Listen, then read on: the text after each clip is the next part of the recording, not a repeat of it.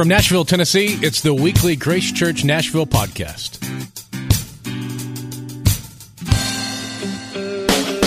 Feel free to follow us on Twitter at Grace Church Nash and use the hashtag located in the podcast description.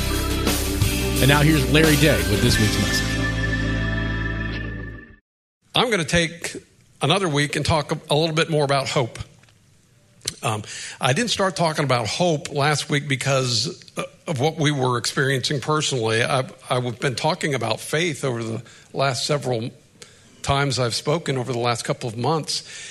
And I noted that, faith keeps your hope alive. Hope keeps your faith alive. Faith keeps you alive. So it's a component in there. And I wanted to explore it a little bit more. And so I started looking at basically what is biblical hope, kind of the big picture of hope. And Peter got into that. And he describes what we have as Christians as a living hope. We have hope that's different than the world because we have a hope that's resting in the resurrection of Jesus. If there's no resurrection, then everything else falls apart. But because there is a resurrection and because Jesus rose from the dead, we have a living hope that rests in a living Savior, and we can experience it ourselves. I'm going to continue teaching on that, but before I do, because I'll go right back to the dark side, pain, suffering, disappointment, agony, because that's when we really need hope. But the Bible, describes, like I said last week, hope in a more mundane fashions too. Paul was hoping he could make it to Galatia, or Job was hoping that a tree would grow back, or whatever. But hope isn't just something that is there in times of pain and discouragement. And I may teach on it one more time after today, because hope is well, and as it's related to faith, we know that scripture that says faith is a substance of things hoped for, right? And I remember that I used an example of my dad when I was a kid. He would tell us on some hot summer day, well, guess what, kids? It's blazing hot here. We're in Vermont. It's 72 degrees. I mean, how are we going to survive? We're going to go to the lake when I get back from work. When my dad said that, absolute trust that what my dad said would come to pass. That's faith. The hope part was anticipating the lake. It's almost coming. It's almost coming. It's almost there. My dad said it. That means it's good as done. But the hope was the anticipation, the confident expectation that what he said would come to fruition, right? So that's kind of not a bad hope. That's, so not everything about hope is coming out of pain, suffering, and agony. That was something that comes out of something good. And what I experienced personally, and I've talked to other people who've experienced this as well, is that hope is crazy. I mean, it's like an adrenaline shot to the heart. When in the recent past, when Marilyn was told she had this, of course you're trying not to freak out, and you don't know anything about what's going on.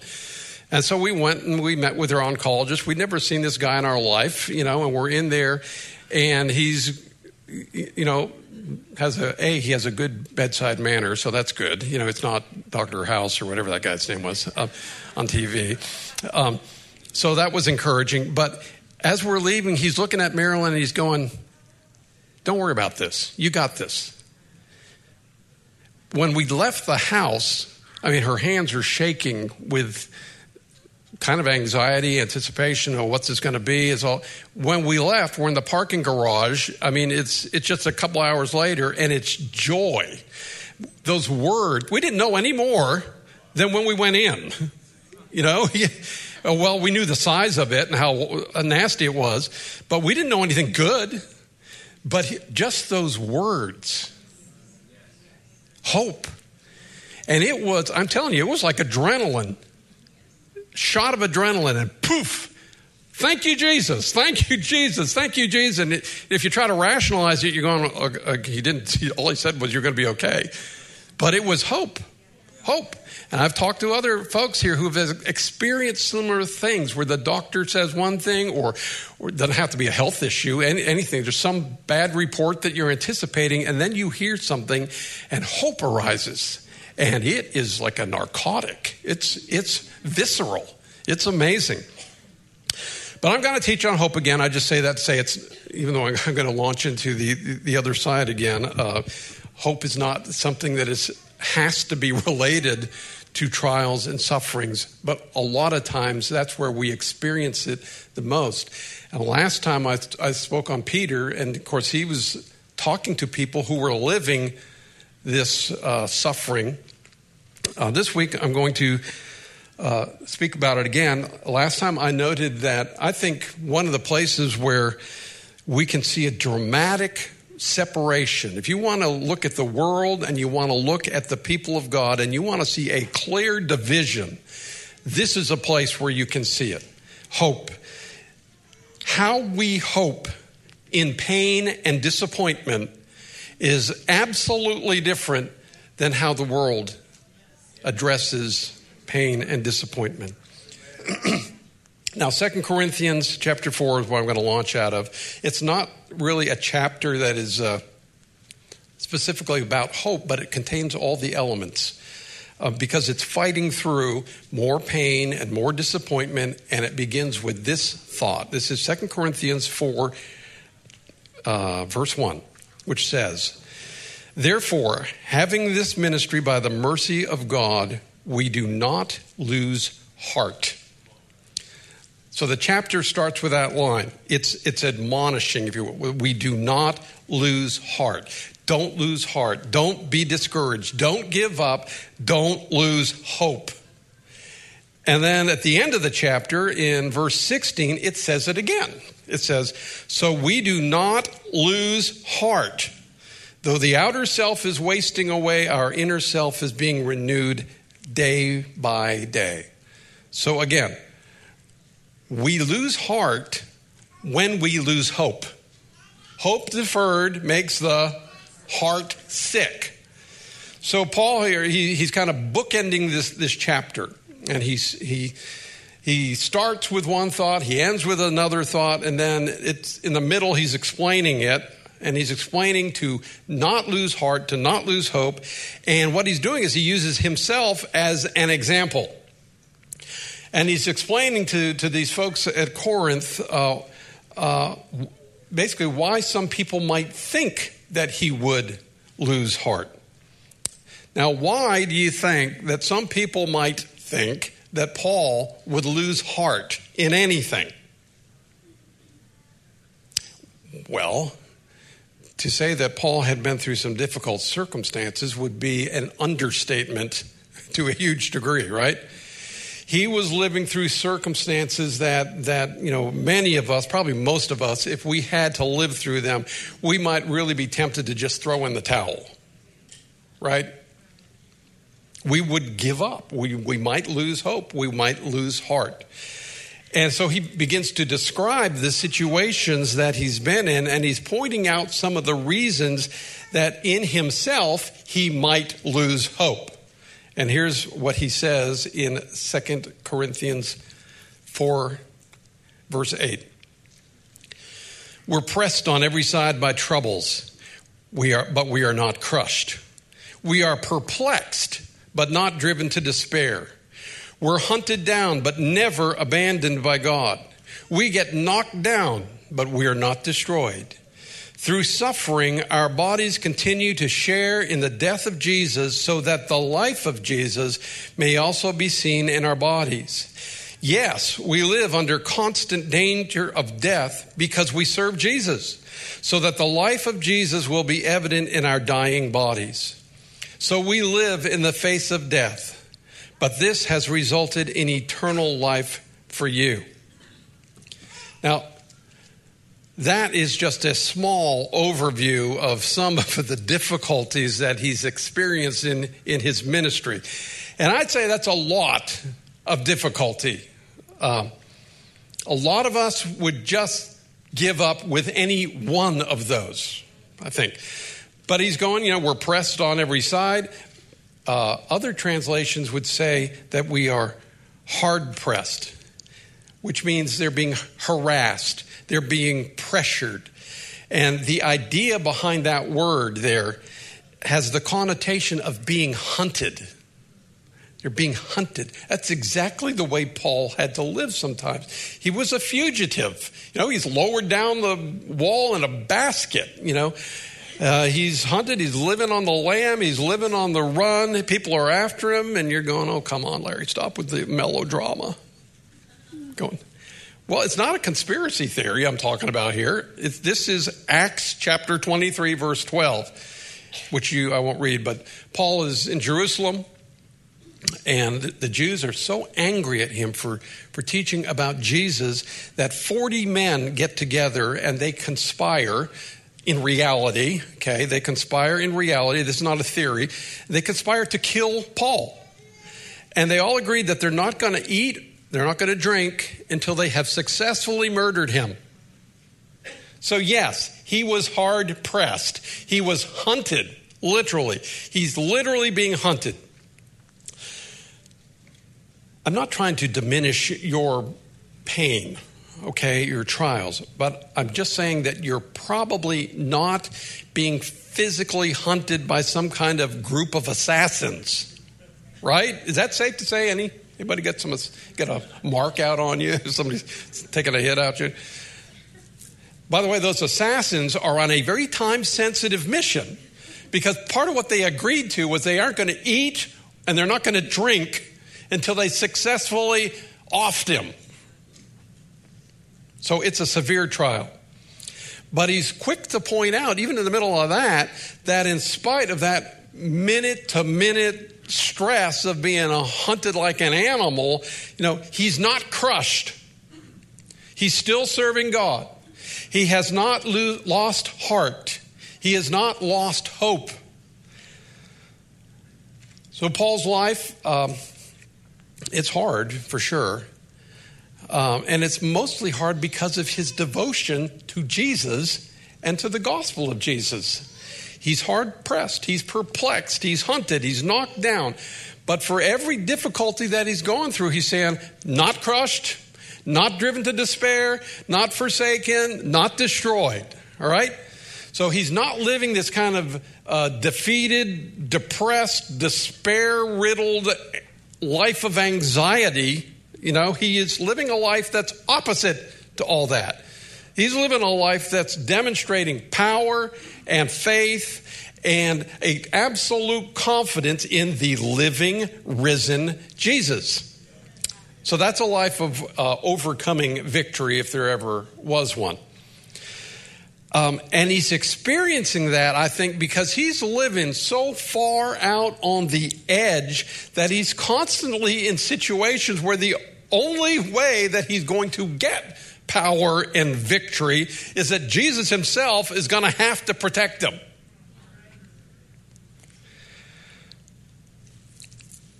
Sometimes we talk about this stuff and we read these words and we read these accounts and it can almost seem like we're just talking about some kind of, spiritual thing, some kind of spiritual application or some religious connotation. Because it's almost unfathomable for us to really think of suffering like he's writing here. By and large, most of us are going to live lives that are fairly comfortable, right? So I'm just pointing this out so we don't gloss over what Paul is actually saying about suffering. Everything he mentions is first-hand accounts. This is his experience. This isn't some kind of doctrinal theory that he's working out. This is his life he's living. And that's basically how it goes when you serve God. There's going to be hardship along the way. All right? I hate to break it to you that abruptly. I know that was rude. And you're going, Larry, come on. How dare you? I made a commitment to Jesus. I remember it like it was yesterday. We were on verse 27 of a glorious hymn. The string section was just coming in. It was swelling. The ambiance was the sweet presence of Jesus. And I just knew that everything was going to be so much easier. I'm sorry. It might have been like that in the moment, but the reality is it's not always that easy. And following Jesus can be difficult, all right? You're at least going to have seasons, okay? You're going to at least have some seasons where you feel hard-pressed, or you feel perplexed, or persecution might come your way, or you might feel struck down. Those things are going to happen. And the truth is, if you never get any of that, and you specifically never get any of that as a result of following Jesus, you might be doing it wrong. Right? Now, I'm not saying go out and look for trouble. Oh, yeah, I'm not experiencing it. I'll go kick the enemy in the shins. I need a little trouble coming my way. No, don't do that. Don't be stupid. Don't go out and try to be some kind of troll on social media for Jesus. Boy, I don't like those ones. Oh, my gosh. I'm just asking you, have you ever been in such a mess that if Jesus didn't rescue you, you're toast? That's where Paul lived all the time. Well, Larry, all I want to do is have an apostolic ministry. I just want the power and the goodness of God to flow through me. Wonderful. Are you sure? Think of what happened to those apostles. All but one were martyred. Yeah. The early bishops who led the church after the apostles passed away, they didn't become bishops because they wanted the big staff and the pointy mitre hat. That's not what they're after. The history of the early church is a bishop was chosen from amongst the people because he had a character that most represented Jesus. And the reality was he's going to be martyred. And as he's on his way to Rome, guys like Polycarp, these early Christian leaders, they're on their way to Rome to meet the lions. They're dashing off letters to the church, which we still have. That's what you're going to get if you go, I just want an apostolic ministry. Just be aware of what you're looking for. Be careful what you ask for.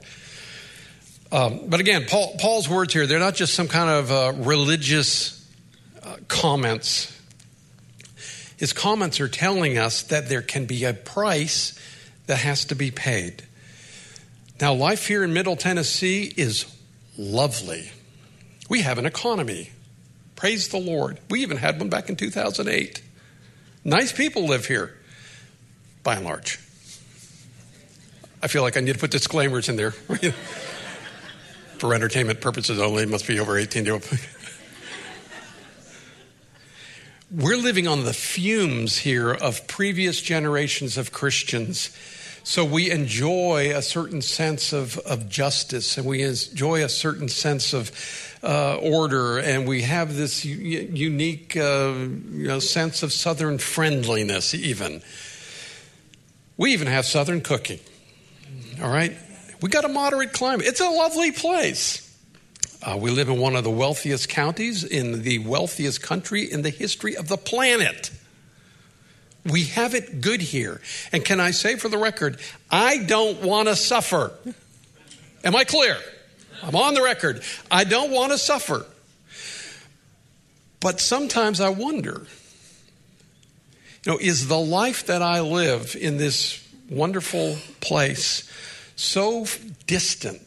Is it so far removed from what Paul and Peter and the disciples and other great men and women of God throughout the history of church, is it so far removed from what they have experienced that I don't even comprehend really what it is he's writing here? And again, don't hear, well, Larry, you don't think my pain and suffering is real. You don't think that I'm experiencing anything that's really suffering. So I should just suck it up, whatever I'm dealing with, just because I don't have some group of assassins hunting me down. No, that's not what I'm trying to point out. I'm just trying to make sure that we can hear the reality of what Paul's trying to communicate here. And he's not here trying to be some kind of fiery orator. Oh, those words, I'm pressed on, not crushed, I'm persecuted, not abashed. He's not trying to be a fiery orator and taking his shoe off and slamming it on a pulpit. He's just talking about his real experience, right? So when he says this in verse 10, through suffering, our bodies continue to share in the death of Jesus so that the life of Jesus may also be seen in our bodies. It means that the death of Jesus was being spiritually worked in him all the time. Not unlike what Peter was talking about. He identified with Jesus. He identified with the cross of Jesus. He says something similar over in Philippians 3:10. He says, I want to know Christ and experience the mighty power that raised him from the dead. I want to, oh man, this is hard to say out loud. I want to suffer with him, sharing in his death, so that one way or another, I will experience the resurrection from the dead. The power of his resurrection, the fellowship of his suffering, sharing in his death, experiencing the resurrection. You know, lots of folks want to know that resurrection power. Not many want anything to do with the suffering with him part. And I just stated for the record, I don't want to suffer.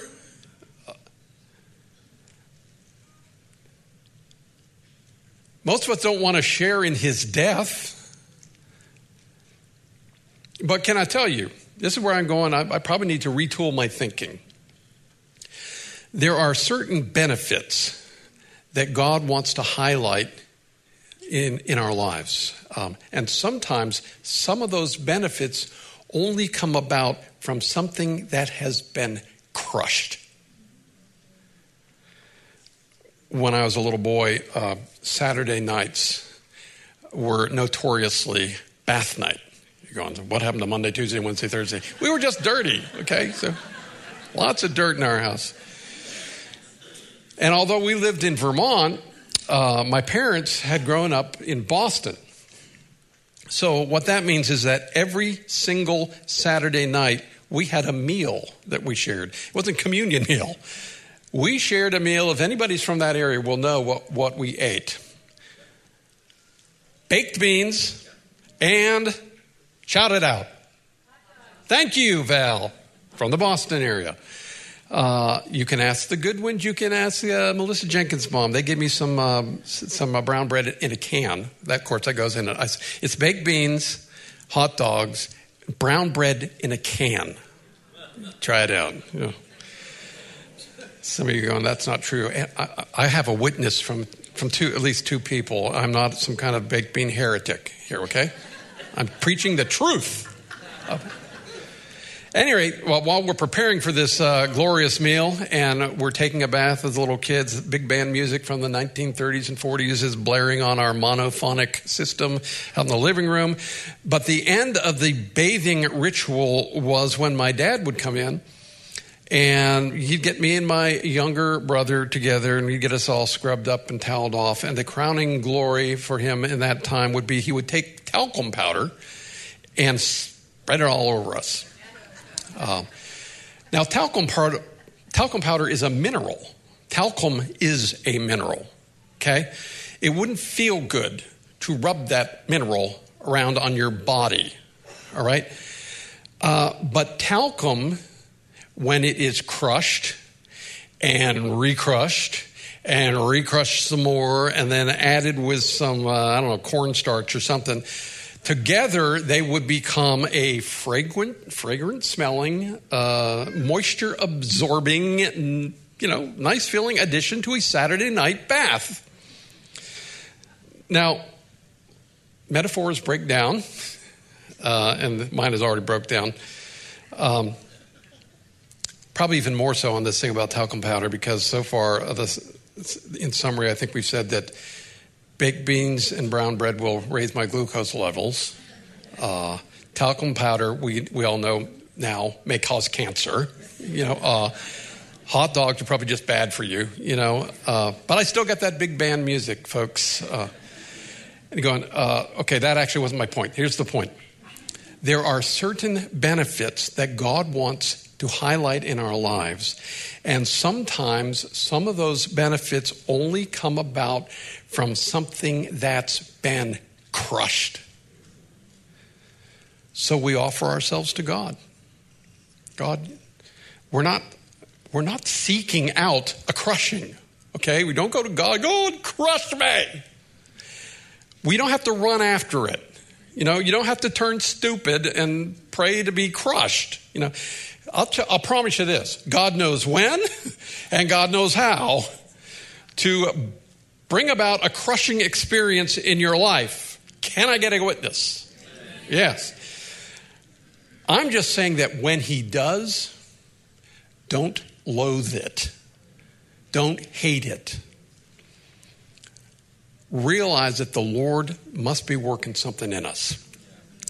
He must be doing something great. You know, he must be doing something so that the life of Jesus can be manifest in us. So that the life of Jesus may also be seen in our bodies, as Paul says. And that's why he continues in verse 11. He says, yes, we live under constant danger of death because we serve Jesus, so that the life of Jesus will be evident in our dying bodies. He feels like he's always being delivered to death. And by the way, just to, you know, I say this at funerals all the time because it's true and it's a perspective. All of our bodies are dying right now. From the minute that doctor smacks you on the behind and you gasp some breath, you're headed to the land of the living, actually. You're in the land of the dying and you're headed to the land of the living, which is a hopeful thought. But I'm saying when he's talking about, you know, will be evident in our dying bodies, all of our bodies are dying. He's not saying you have to be strapped up and, you know, on a cross somewhere. But he feels like he's always being delivered to death. And then in verse 12, he says that death is working in us, but it's working life in you. He says this in verse 12. So we live in the face of death, but this has resulted in eternal life for you. For who? Well, who he's writing to right here is the Corinthians. But it's also applicable to us. So he's going, I feel like I'm always facing death. But this death has an end result, and that's life for you Corinthians, which I find a little bit ironic because these Corinthians were a strange lot. Some of them didn't think that Paul was spiritual enough. You know, that kind of warps your brain a little bit if you know too much about, or just a little bit about Paul. A lot of them just didn't like him. And so they had broken into factions in this church that he had planted, and he was having to write to them in part about some of those factions that were growing out of who followed whom. And Corinth was it was a very prosperous city. It was a very fast-growing city. It was a very important city. It sat on an isthmus. That's a hard word to say, isthmus. Think Panama, you know, okay. And kind of like Panama, they eventually built a canal across that isthmus. But at the time of Paul, it had not yet been built. I'm going to avoid that word from now on. But because that area of land was only 4.5 miles wide, they didn't have a canal there. But what they do is they take boats on one side and they put rollers underneath them, and they would roll it 4.5 miles and dump it in the water on the other side. If the boat was too big, they'd empty out the cargo, roll it across the area of land, and reload it onto another ship waiting in the water. But it was because of its area, and it was a very strategic place. Its culture was really, I don't think it was not unlike our culture. Meaning it was out of control, right? Our culture is out of control. Corinth was definitely out of control. And Paul's writing this letter to the church at Corinth, the church that he had founded, to bring some correction. At the time of Paul, the Corinthians were world-renowned for partying, drunkenness, and having loose sexual morals. There was a term, which I will now slaughter, Corinthiazomai, and it was used to describe the Corinthians, and what it meant was to live like a Corinthian. But anybody who knew this word knew what it really inferred. It meant to be sexually out of control. That's pretty much our culture, I'd say, along with the partying and the drunkenness. So, Paul's real question, and it's a question to us now, is the culture of the area influencing the church, or is the church influencing the culture of the area? Last week we spoke about being aliens and exiles, marching to the beat of a different drummer. But the Corinthians some of them are going, you know what, Paul? If you were really walking with God like you preached to us about all the time, if you really were the man of God that you claim to be, we don't think that there'd be quite as much trouble following you around as there seems to be. You're like a trouble magnet. Just go and get right with God. That's what they're saying to Paul. And Paul's responding, going, sometimes I experience death in my life so that I can bring life to you. Anyway, let's go to verse 16. And he says again, so do not lose heart. Though our outer self is wasting away, our inner self is being renewed day by day. The word so there, it's therefore, or in conclusion. He's summing up everything. In conclusion, everything I just said, everything I just shared about these death-like sufferings, these death-like afflictions, these God-ordained crushings, they have the benefit. When it happens, it releases the benefit of me being able to offer even more effective ministry to you. That's the end result of the crushing and the death. So even though the result of this is hard for me, the actual real result is that I don't lose heart. I don't lose hope. In fact, it makes me have hope. So that's why I don't give up. That's why I don't lose hope. Yeah, on the outside, you're taking a beating maybe, but the inward man is being renewed. Remind yourself of that. That's why you don't give up. Your inward man is being renewed. Don't lose heart. Don't lose hope.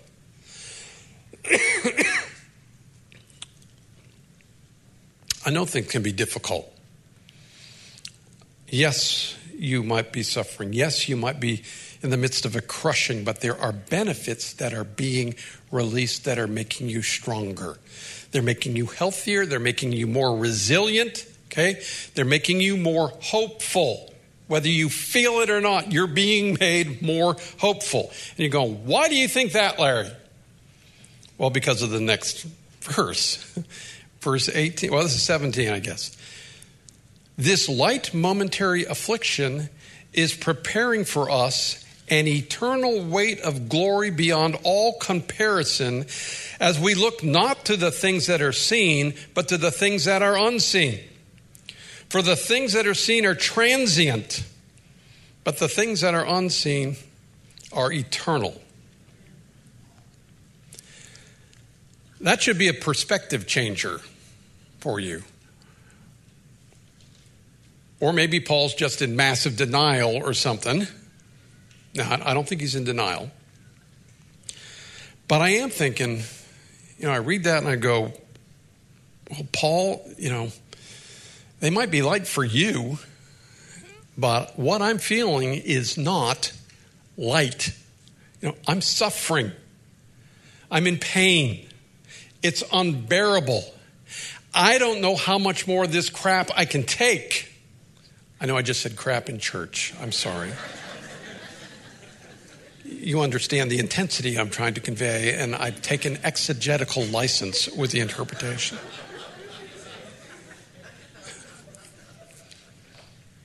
But don't you read that and go, you don't get it, Paul. Of course, we've already forgotten what he's already said about himself. But, let me point out a couple of crazy things, I think, in those two verses. Here's number one. Just the craziness of that phrase, our light affliction. Can you imagine Paul talking about his life that he's written out here as a light affliction?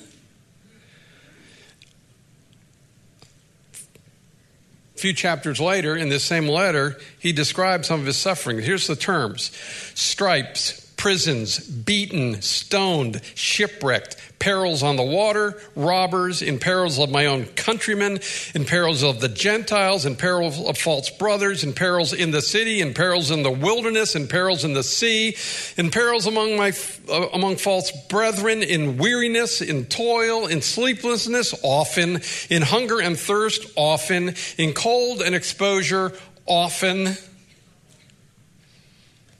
Those were just the outward physical sufferings.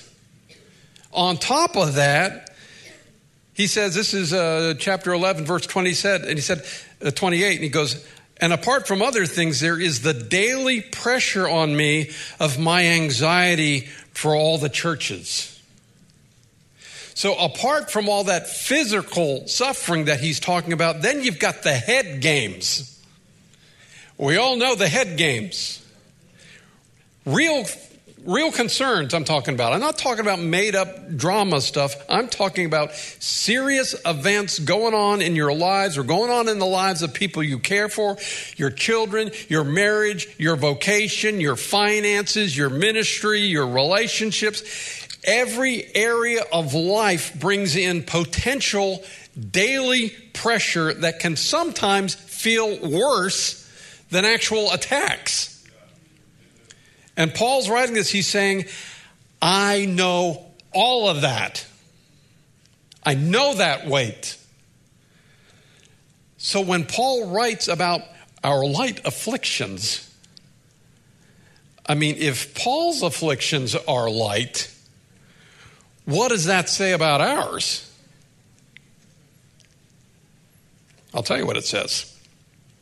It says that our afflictions are light.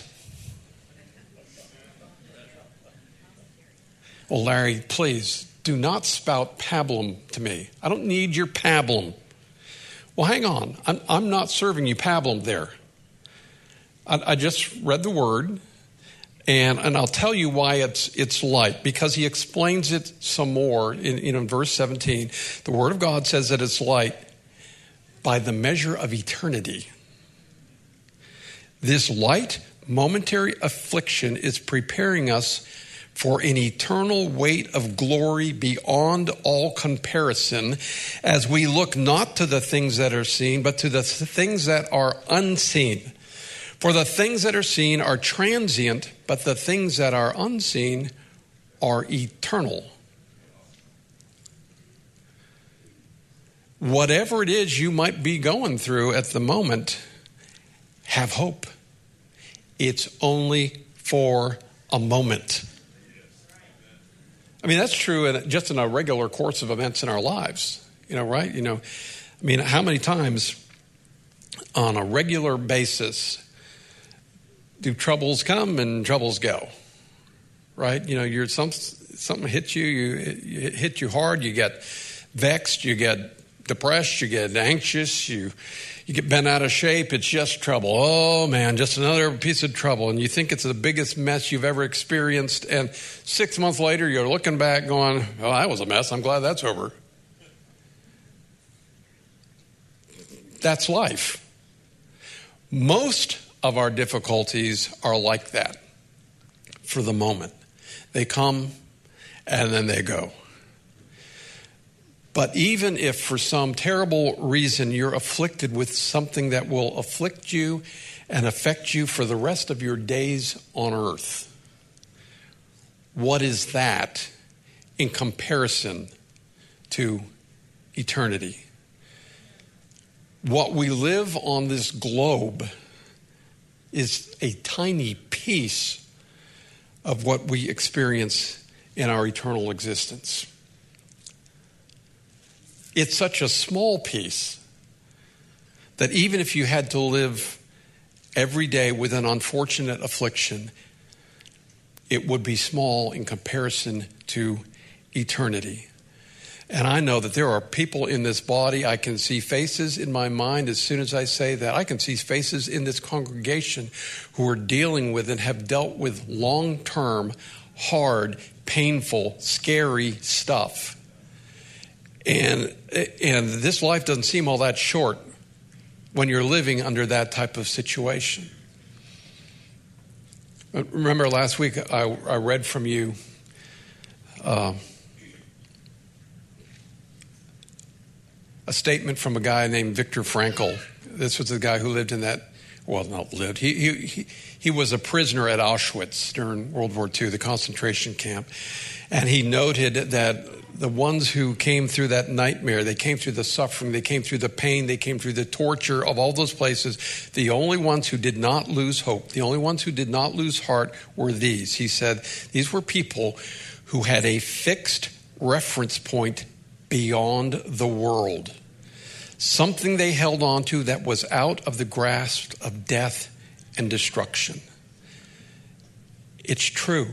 So even if you are suffering a long-term affliction that has not let up, I think of Susie Goodman and Terry. Susie just passed away a few weeks ago. Oh, my word. What she endured, I have rarely seen, maybe never seen. But man, how she endured it. She had a fixed reference point beyond this world that allowed her to do that. Paul concurs with Viktor Frankl. Our affliction is light in part because it's temporary. All right. But he goes on to say that it's also light because of what God does in our life through the affliction. Verse 17, this light momentary affliction is preparing us for an eternal weight of glory beyond all comparison. So our affliction is preparing us for something awesome, something incomprehensible, the eternal weight of glory. Here's Romans 8:17. It says, this is still Paul, obviously, and if we are his children, then we are his heirs also, heirs of God and fellow heirs with Christ, sharing his inheritance with him. Only we must share his suffering if we are to share his glory. Ooh. But what of that? For I consider that the sufferings of this present time, this present life, are not worth being compared with the glory that is about to be revealed to us and in us and for us and conferred on us. Glory is tied to suffering. And God wants to accomplish in us and through us a glory that is far heavier than any affliction you might go through. So Paul's going, go ahead. Take all your suffering. Take all of it. Your troubles, your afflictions. Go ahead and just take it and put it on the scale. Right? Put it on the scale. You know, some of this stuff, some of these afflictions, these are potentially deep things. These might be afflictions that you've never even spoken out loud to another human being.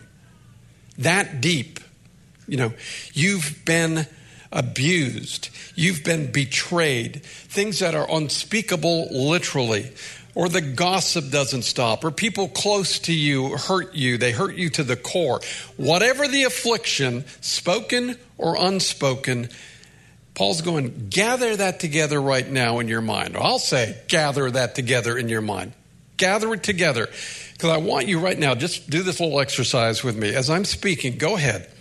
Gather this mess of afflictions together in your mind and take a minute and just think through it and dump it all in a garbage bag. I mean, every betrayal, every harsh word, every false accusation, every disappointment, every fear, every anxiety, every actual failure, every fear of failure, all suffering, all of it, make it go in the garbage bag in your mind, okay? Make it a big garbage bag, heavy, construction level garbage bag. Everything's got to go in it. Because what I want you to do, picture, I wish I had a visual up here too late for me to come up with this. I want you to picture taking that garbage bag, and you know those old-fashioned scales? You know, they're two arms. One here, go like that. Yes. I want you to visualize what it would be like to take your garbage bag full of junk, bring it to those old-fashioned scales, and that's the picture. Take it and just drop it on the scale. What's going to happen? I wish I could show you, but I don't have a scale here or a bunch of junk. Boom. Right? It's going to just fall flat on the floor. Because it's heavy. There's affliction. There's all that junk I just mentioned. And they feel heavy because they are heavy. Now, you might not be on Paul's level of affliction, all right? You may not have an advanced degree in affliction and suffering, but you're not in kindergarten either. But guess what? That scale has two sides. We're like this now. We're like this now. Jesus himself is now going to the other side. Guess what's going to happen? He takes the weight of his glory and he plunks it down on that scale. And guess what happens to that scale? Your stuff went flying. It's like the old Roadrunner thing where he drops the anvil on a seesaw or something. Whoa, I almost fell over. Your stuff went flying as the glory of God made them light. All right? Don't lose heart. Don't lose hope. Have a fixed reference point beyond this world, okay? Jesus never said it's going to be easy, but his glory far outweighs all the nonsense that you have in that garbage bag, okay, that you carry around with you. I just recalled a movie that what was the name of that movie? Now, I should never go off my notes. I am not Lendl Cooley, who doesn't have notes. I saw this movie only once, but this scene stuck in my brain. I can't say I can recommend it because I can't remember what was in it, but it was called The Mission. It was back in the 1980s. And there are these conquistadors or something, Spanish guys in South America, and they are raping and pillaging the countryside. And one of these guys, I can't remember what happened to make him be in this condition, but he goes to a priest. He's guilty. And he goes to a priest, and the priest gives him a penance. And he has to carry around behind him all the things that were representative of who he was. He was a soldier. He had to carry his bag and his shield and his weapons and his armament, and he carries it around with him. That's his penance. And he's going out into the jungle, out to a mission with this priest, and they're climbing up the side of a waterfall or something like that, and he's holding on to this heavy bag of affliction, the things that represent everything. And the priest is going, just let it go. You're going to fall off this cliff. You're going to die. He won't do it. He can't let go of this stuff, this sin, this weight, this affliction is pulling him back until finally the priest reaches down and with a knife and cuts it off him, falls off. And I'm going, that was such a incredible metaphor or vision of what we do with our weight and affliction. We won't let go of the things. We need Jesus to come and smack that scale, pop them out of here, and get it off of us. Get rid of the weight, because our affliction is light. And could I say this? Affliction is something that we endure. Affliction isn't something that we endure in order to reach glory. It's the process that creates glory. Let me say that one again. Affliction isn't something that we endure in order to reach glory. It's the process that creates glory. It's like travail and then childbirth. Okay? So Paul says, go ahead, put all your afflictions on the scale. You can even put your thumb down on the thing if you want to, but when the weight of glory goes on the other side, game over. You'll see what a light affliction you really have. So don't lose heart. Don't lose hope, because our affliction is light. Our affliction is light compared to what others suffer. Our affliction is light compared to what we deserve. I could park there for about 3 sermons, okay? What we deserve. Oh man, our affliction is light compared to what we deserve. Our affliction is light compared to the blessings that we enjoy. Our affliction is light compared to what Jesus suffered for us. Think of the distance between what you have suffered and what Paul has suffered. Big distance, I'm thinking. Probably, yes? Think of the distance between what Paul suffered and what Jesus suffered. Incomprehensible difference. Now look, I've said it 3 times. I know your pain is real. I know that pain is real. Suffering is real. I love that the Bible doesn't try to sugarcoat pain. It doesn't try to gloss over it. It isn't pablum. It treats it the way it is. It's a result of the fall. It's not trying to deny hard stuff. The Bible doesn't try to deny the hard stuff. The Bible offers hope through the hard stuff. So there is hope. And by the way, don't you dare turn a blind eye to the blessings that God has given, even in the midst of your suffering.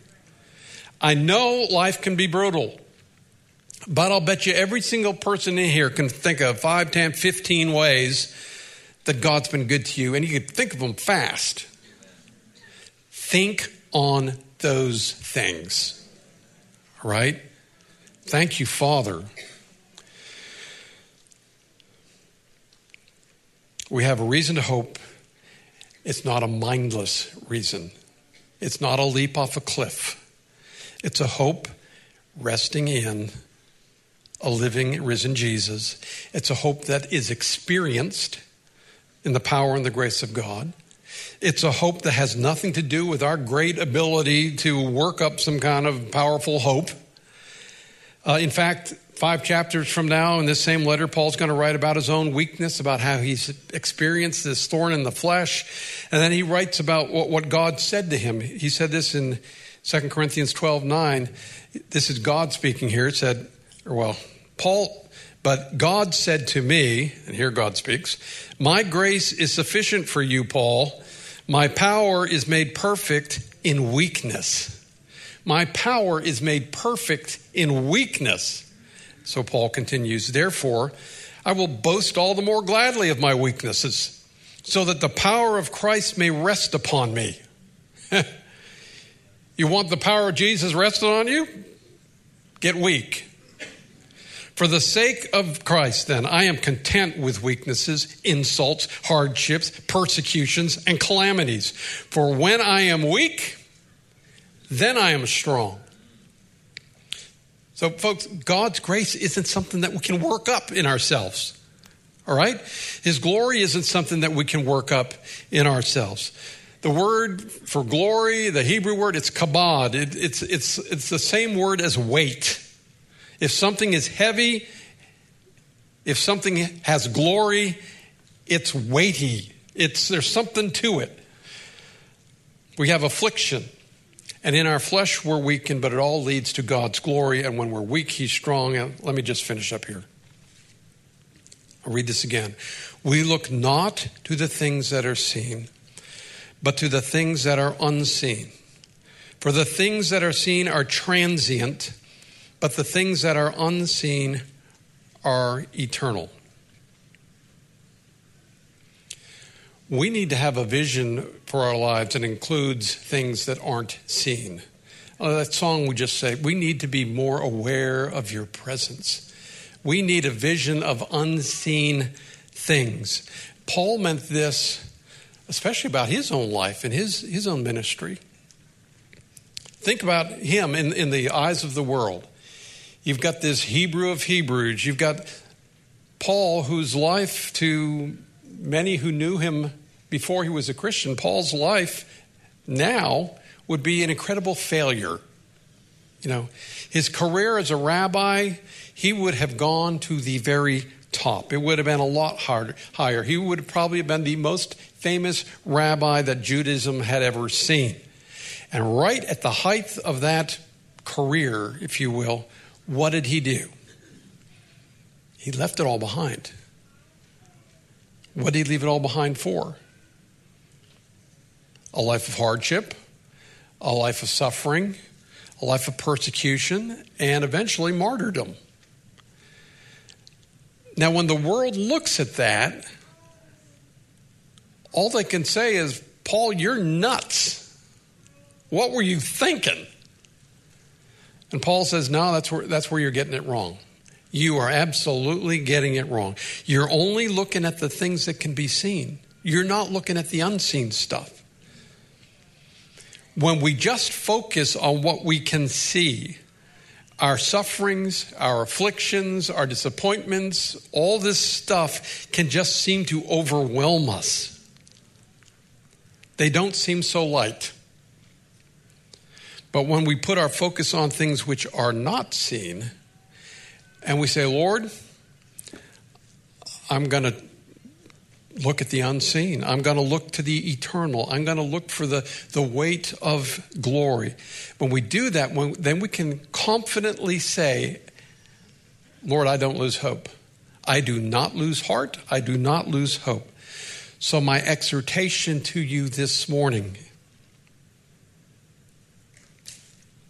do you want hope?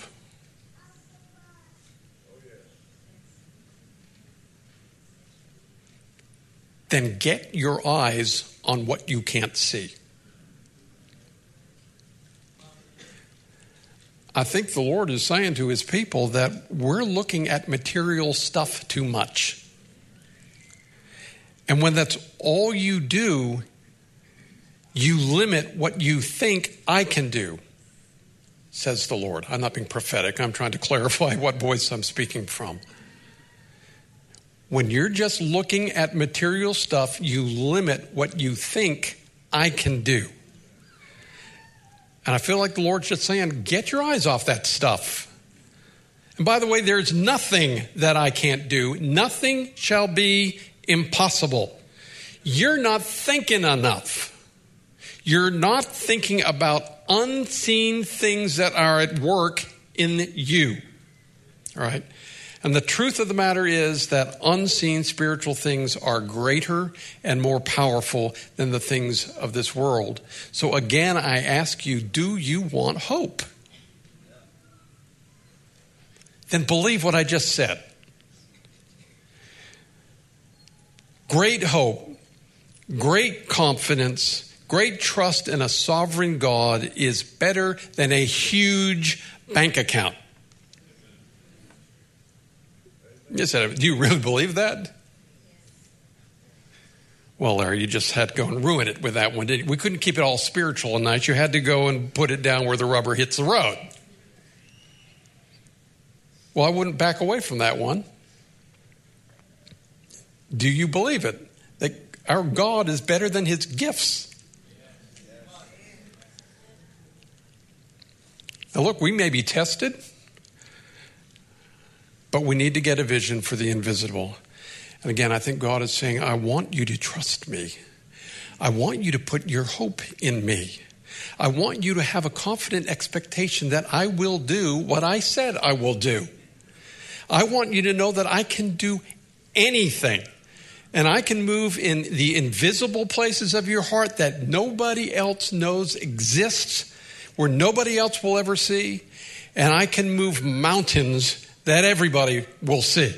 Just don't lose heart. Don't lose hope. Don't let the hard things, don't let the afflictions, don't let the suffering, don't allow them to turn into bitterness. All right? But I'm telling you, remaining hopeful is not an autopilot type of thing. I keep using this word because it's fun. We contend for the faith. Agonizo. Agonizo. You have to say it like that. Agonizo. Agony. a life and death struggle. We contend for it. We don't go on autopilot and think we're just going to be hopeful. Just take all that junk and stuff it in that big garbage bag I was talking about. Every time something comes along, every time surrender your stuff to God.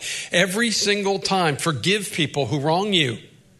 Every time thank God, even in hard times. Because the only thing worse than you going through all that hurt is going through all that hurt and have it be wasted for the kingdom of God.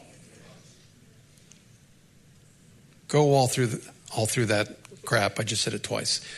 Go all through that stuff and never surrender it to God? Never even seek him in the midst of it? Never even look for the power and the presence of the Holy Spirit in the midst of that? Don't do that. If it is appointed that you have to go through a very difficult season, don't let 1 ounce of it be wasted. Make it profitable. Make it for your good, for his glory. And when you do that in a way that you won't totally understand or maybe even comprehend, you'll add to the weight of glory that is being worked in your life. And you won't lose hope.